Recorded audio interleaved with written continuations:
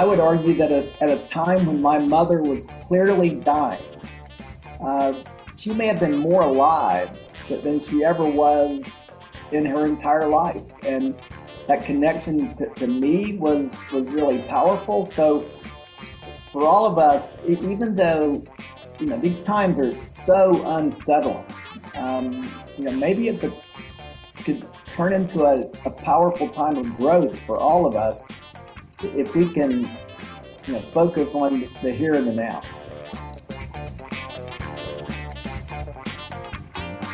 Today's episode is brought to you by Matt Haga with State Farm Insurance. Matt is licensed in the state of Tennessee and Mississippi. We all know the things that you rely on most with your auto, home, renters, business, and life insurance is understanding exactly what you are getting for a competitive price. If you're looking for an agency that is prompt with their communication, committed to the success of the relationship, and that values what's in your best interest, then you need to call or email Matt Haga with State Farm here in Memphis. You can email Matt at Matt with 2 T's at matthaga, HAAGA.com.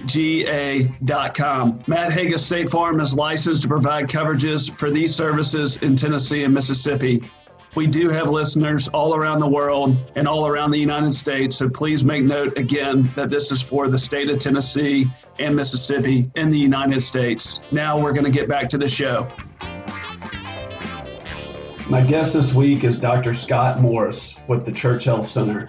The Church Health Center is the largest faith-based, privately funded healthcare organization in the United States. The Church Health Center serves tens of thousands of uninsured and underserved individuals and families across Shelby County in Tennessee. In 2019 alone, Church Health saw more than 18,500 patients and had more than 62,500 patient encounters. Church Health Center was founded by Dr. Morris in 1987 with just him and a nurse.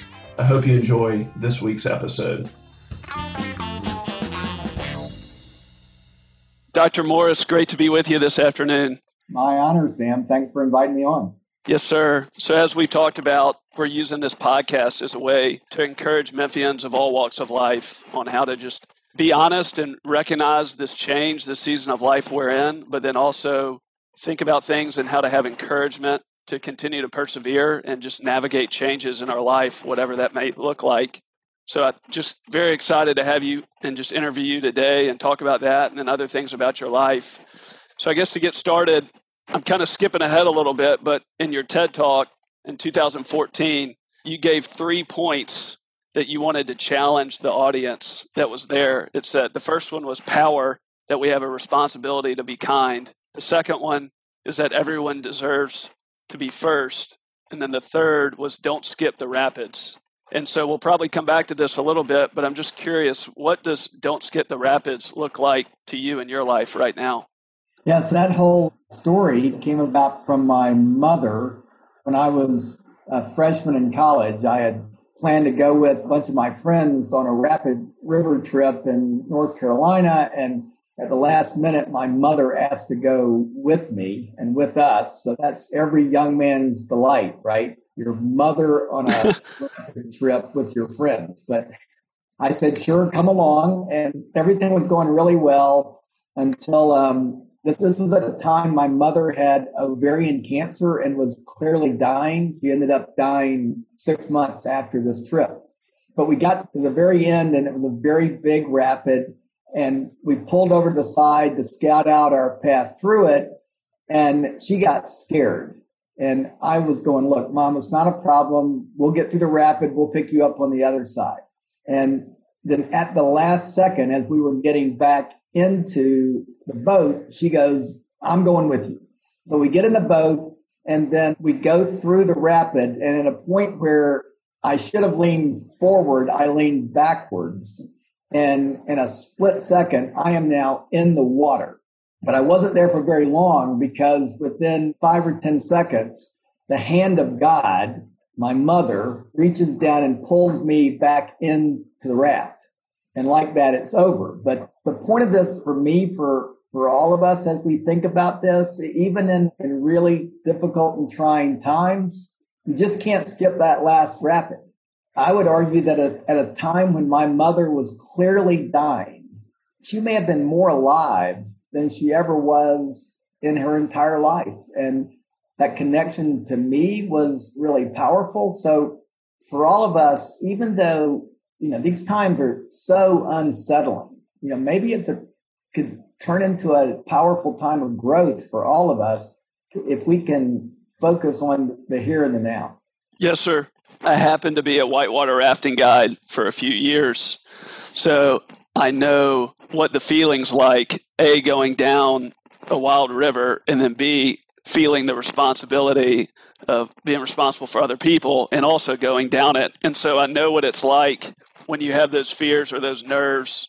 And there are times where, sometimes maybe unfortunately you don't go through, but then the times very clearly where you just go for it and then you learn the lesson that you're talking about. What do you think just now with your lesson and what you're teaching? Are there some other examples throughout your career, maybe when you first started Church Health Center or maybe 10, 20 years in, where you felt that discomfort or you felt that desire to want to control something and maybe not go through with it, but you still went through with it, and then you can see the value looking back over it? I'm not from Memphis. I actually grew up in Atlanta. I came to Memphis, not making this up, because I read somewhere that Memphis is the poorest major city in America. That's what drew me here at the point where I was 33 years old. And I just had an idea around how the faith community should reach out and care for the healthcare needs of people who were falling through the crack. I literally came here selling out of an empty cart, just knocking on doors. And the idea of what I wanted to do in retrospect was really ludicrous. And yet I had a passion about it, and I was able to stay focused and in the moment.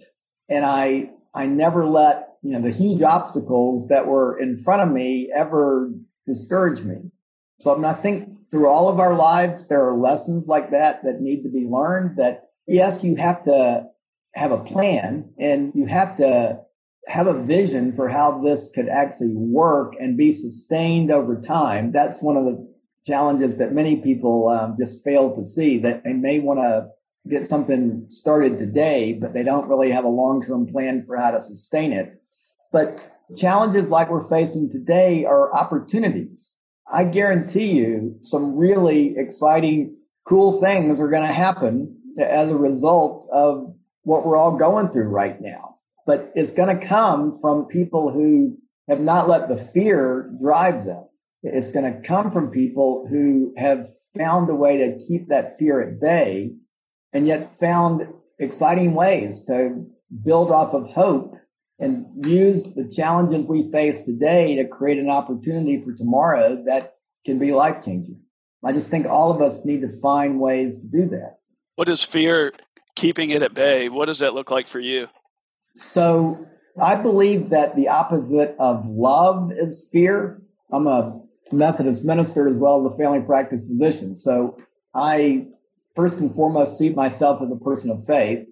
So strictly from a biblical standpoint, the most common concept in the entire Bible, both the Hebrew scriptures and the New Testament, it is this idea of be not afraid. When the shepherds hear from the angels when Jesus is born, that is the message there.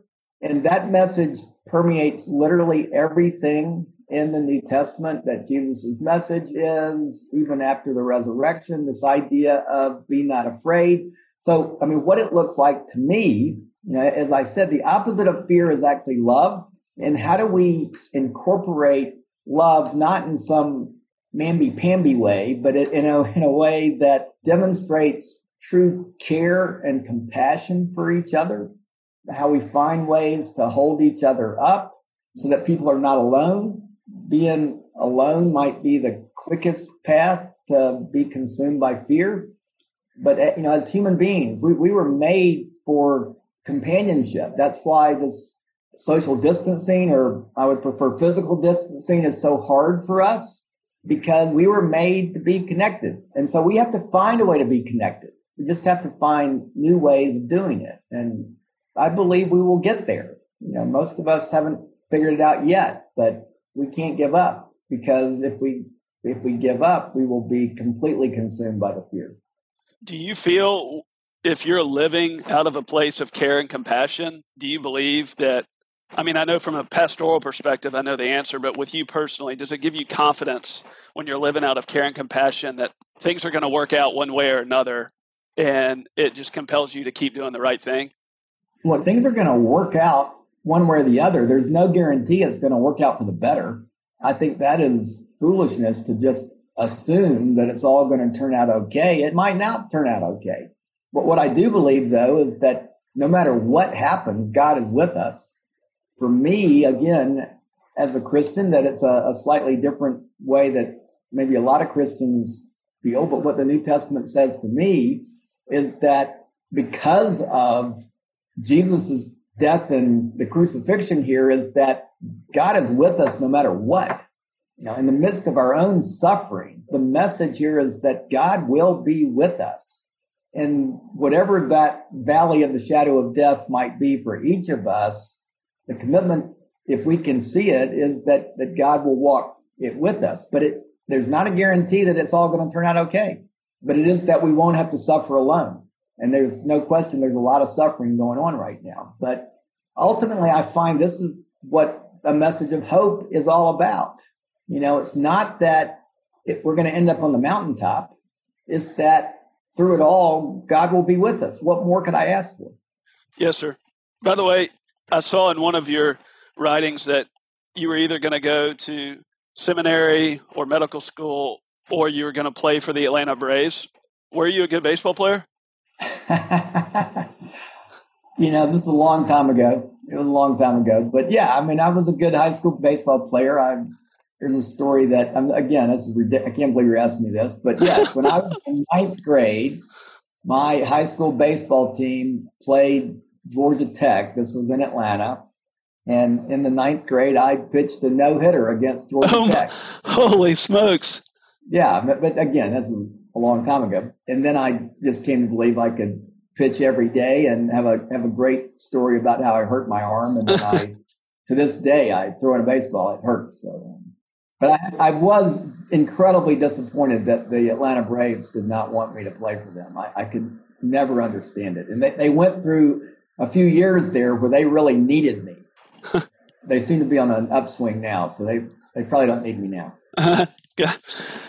What would you say if someone was asking you advice? And I know this can be different depending on where someone's at, or everybody has a different situation. But from a career standpoint, I think if you look at your life, and I know you're a pastor, but you're also a physician, and your story is incredible, like 1 out of a million of somebody that's a lot of times going to have that kind of clarity, or God's going to orchestrate your life to where you knew so clearly what it is you wanted to do, and then the amount of effort and energy and obedience that you were able to take or do to really start Church Health Center, on a shoestring budget with a ludicrous idea, the way you said it. But what kind of advice would you give anybody, like anyone, just regular person that is trying to, they may appreciate their job, they may appreciate the income to provide for their family, but they might have got laid off, or they still might just be feeling like they're just not sure how they want to spend the next 10 years. How could you speak into someone that's in a situation like that right now to use their life as a way to work hard and to serve others, regardless of the occupation, but like the way with the energy and the effort, the way that you have done with Church Health Center? So look, it can never be about you. You have to lead with issues of humility. You need to find out with some clarity in your own life what would bring you joy. I can assure you what will not bring anybody joy is money. I get that it's better to have money than not have money, but I've known a lot of wealthy people who were not happy. So trying to figure out what is it that would ultimately give you some sense of fulfillment, and then back into that. So how do I achieve that? What would that look like? And then what are the steps to get there? And then it has to fundamentally be about today. How can you be here now in this moment? That is worth all the time and effort it takes to develop the discipline to live into every moment of your life. So you can't just let your mind be wandering to the past or the future because you can't control those things. But if you can fully engage in the current situation and just today, then it gives you an opportunity to fully maximize your ability.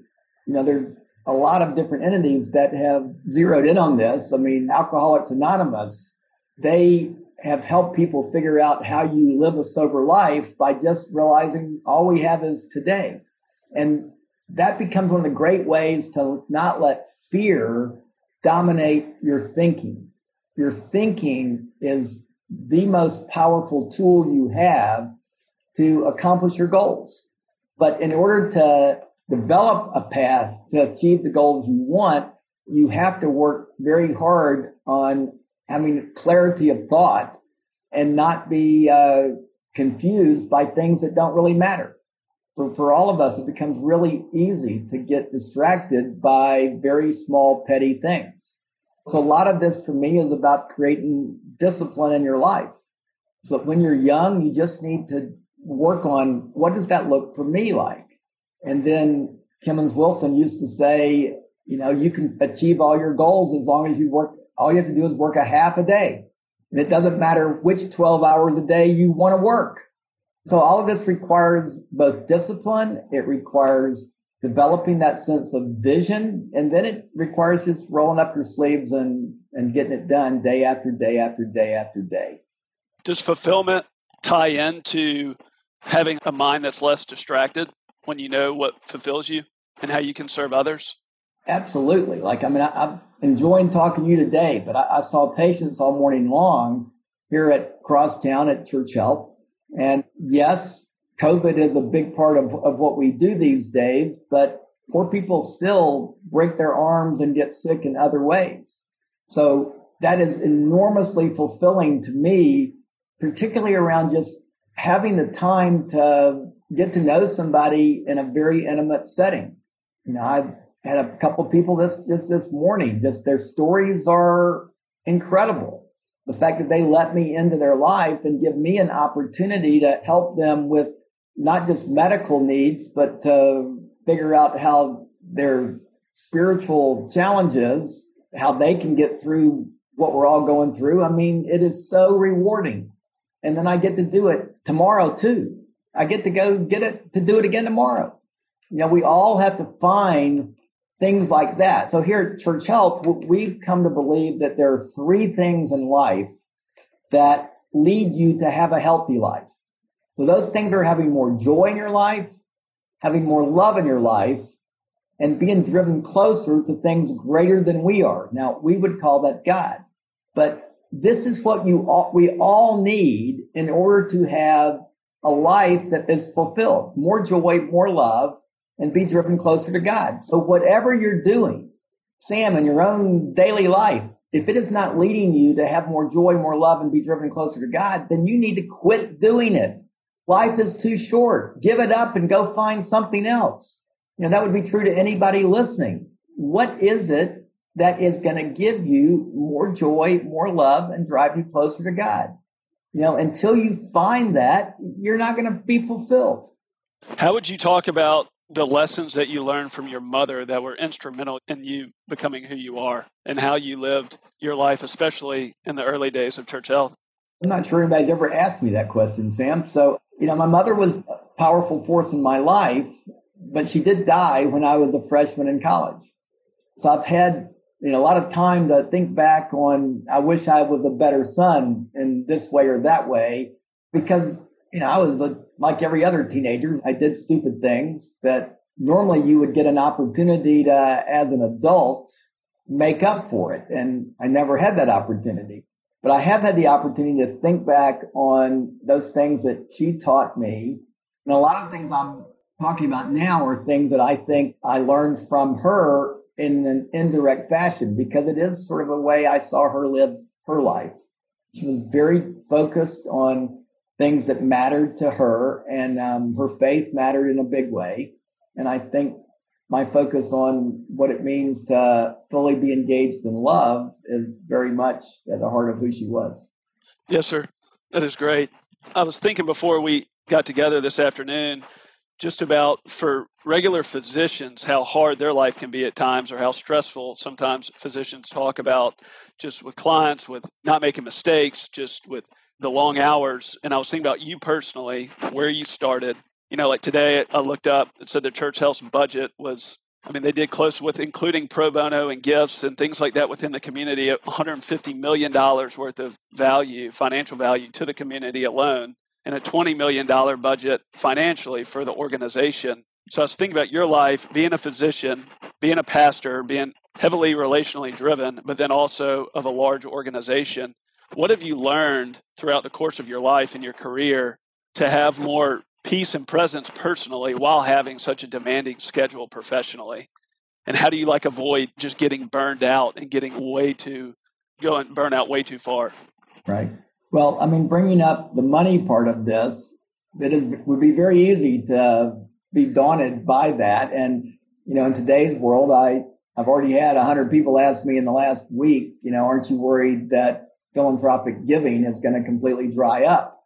I don't know if it was going to dry up, but what I do know is that we need financial resources in order to do the work that makes a difference in people's lives. So yes, I am a professional beggar. I spend every day making sure I give people an opportunity to be a part of the work we do, but you can't shy away from that. If you truly believe in this work, then you have to make an ask. And I'm sure over the years, there have been plenty of people who have told me no, but literally after doing this for 34 years, I couldn't name 5 times that somebody just flat out told me they weren't going to support us. I have a mindset. If somebody says no, it mostly just means not today. It doesn't mean they don't want to support us. It means my timing was wrong. You have to have a mindset like that or else it would drive you crazy. But I believe so much in the value of the work we do. And I've just seen the work we do be so formative in people's lives. Literally saving people's lives. I know that happens, but it becomes personal for me. When people thank me or something like that, it's water off a duck's back on the personal side of it. But I know organizationally, it's really important. And it also makes a difference in the donor's life. I tell our donors that if being a donor to Church Health doesn't bring you more love, more joy, or drive you closer to God, then don't give anything to us. All of this is connected. And for me, it's ultimately connected by that path of how we are connected to God. Yes, sir. Well, I can tell you that just in small ways that my family's been a part, the content that y'all produce, the passion that you exude and your staff exudes, I don't see anybody wanting to stop giving. I just assume people thinking through what can they prioritize, how can they do it, because just the work that y'all do, even from just a marketing or how y'all communicate, it's so first class.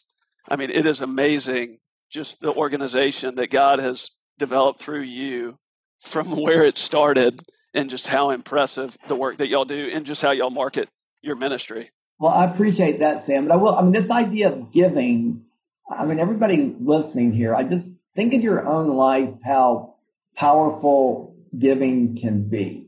I heard somebody say one time that giving is the most selfish thing you could possibly do because it feels so good when you see the outcomes.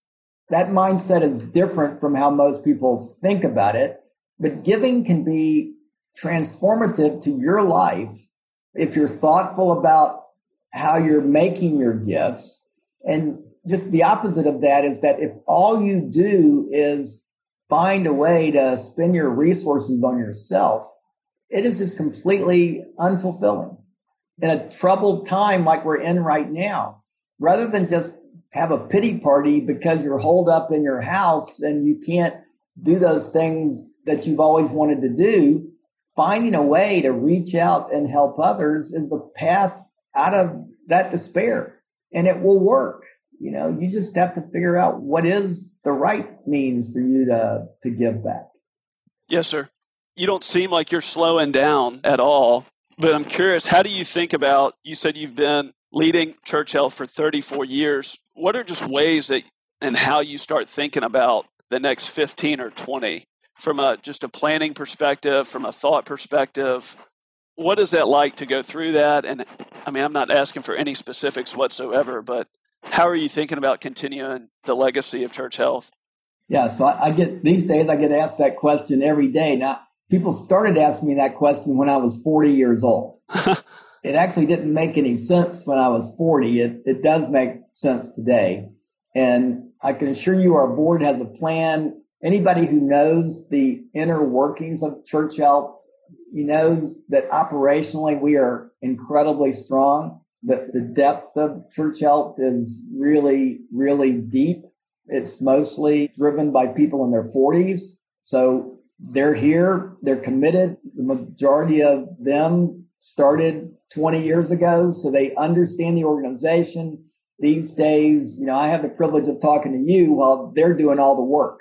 Now, yes, I have continued to be the face of the organization. And, over the next couple of years, we're definitely on a path to find that person who can sit in my chair. But if you ask this question to Fred Smith at FedEx, your interview would be over with. He doesn't like dealing with it. And he's 10 years older than me. So I'm not saying I'm Fred Smith, but I do feel like I've still got more to give back.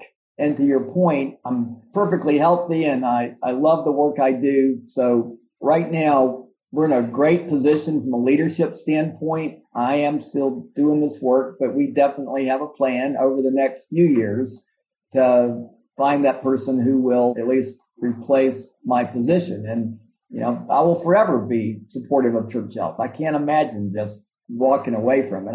It's sort of been my whole life, but hopefully that will be an asset to whoever takes my position. And I certainly would never want to be in that person's way. Yes, sir. Last question I have, unless there's anything else you'd like to talk about or encourage our listeners with, is just heard you say it several times that no one can live a faithful life alone. And we've talked here about community, and I've heard you talk before about technology and the consequences it has. And I've also heard you talk about your patients and how they have heart problems when they think it's a physical problem. But I'm just curious, I would love for you to just speak into community, loneliness, heart problems versus physical pain, et cetera, because it's been very encouraging hearing you speak about that previously. So whatever your faith position is, I mean, you don't have to be a person of faith to understand that as human beings, we need each other. We need to find a way that I am not alone. Feeling alone leads to despair.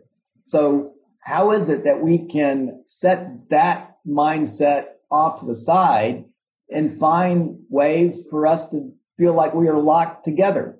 I think we have a great opportunity right now to do that very thing. One of the things I'm really excited about that has come out of this, that Church Health has had a leadership role is that connecting our faith communities across, very disparate ways. So Catholics, Episcopalians, Jews, Muslims, Baptists even. Hard to believe we got our Baptists and our Methodists all on the same team. But we're all realizing that, we're in this together. We all connect to the same God. We may feel like God interfaces with us in different ways, but we have created some new bonds that I think will not be broken. When Martin Luther King was assassinated in 1968, a similar thing happened, which was out of the city's despair after King's assassination came the creation of MIFA, the Metropolitan Interfaith Association.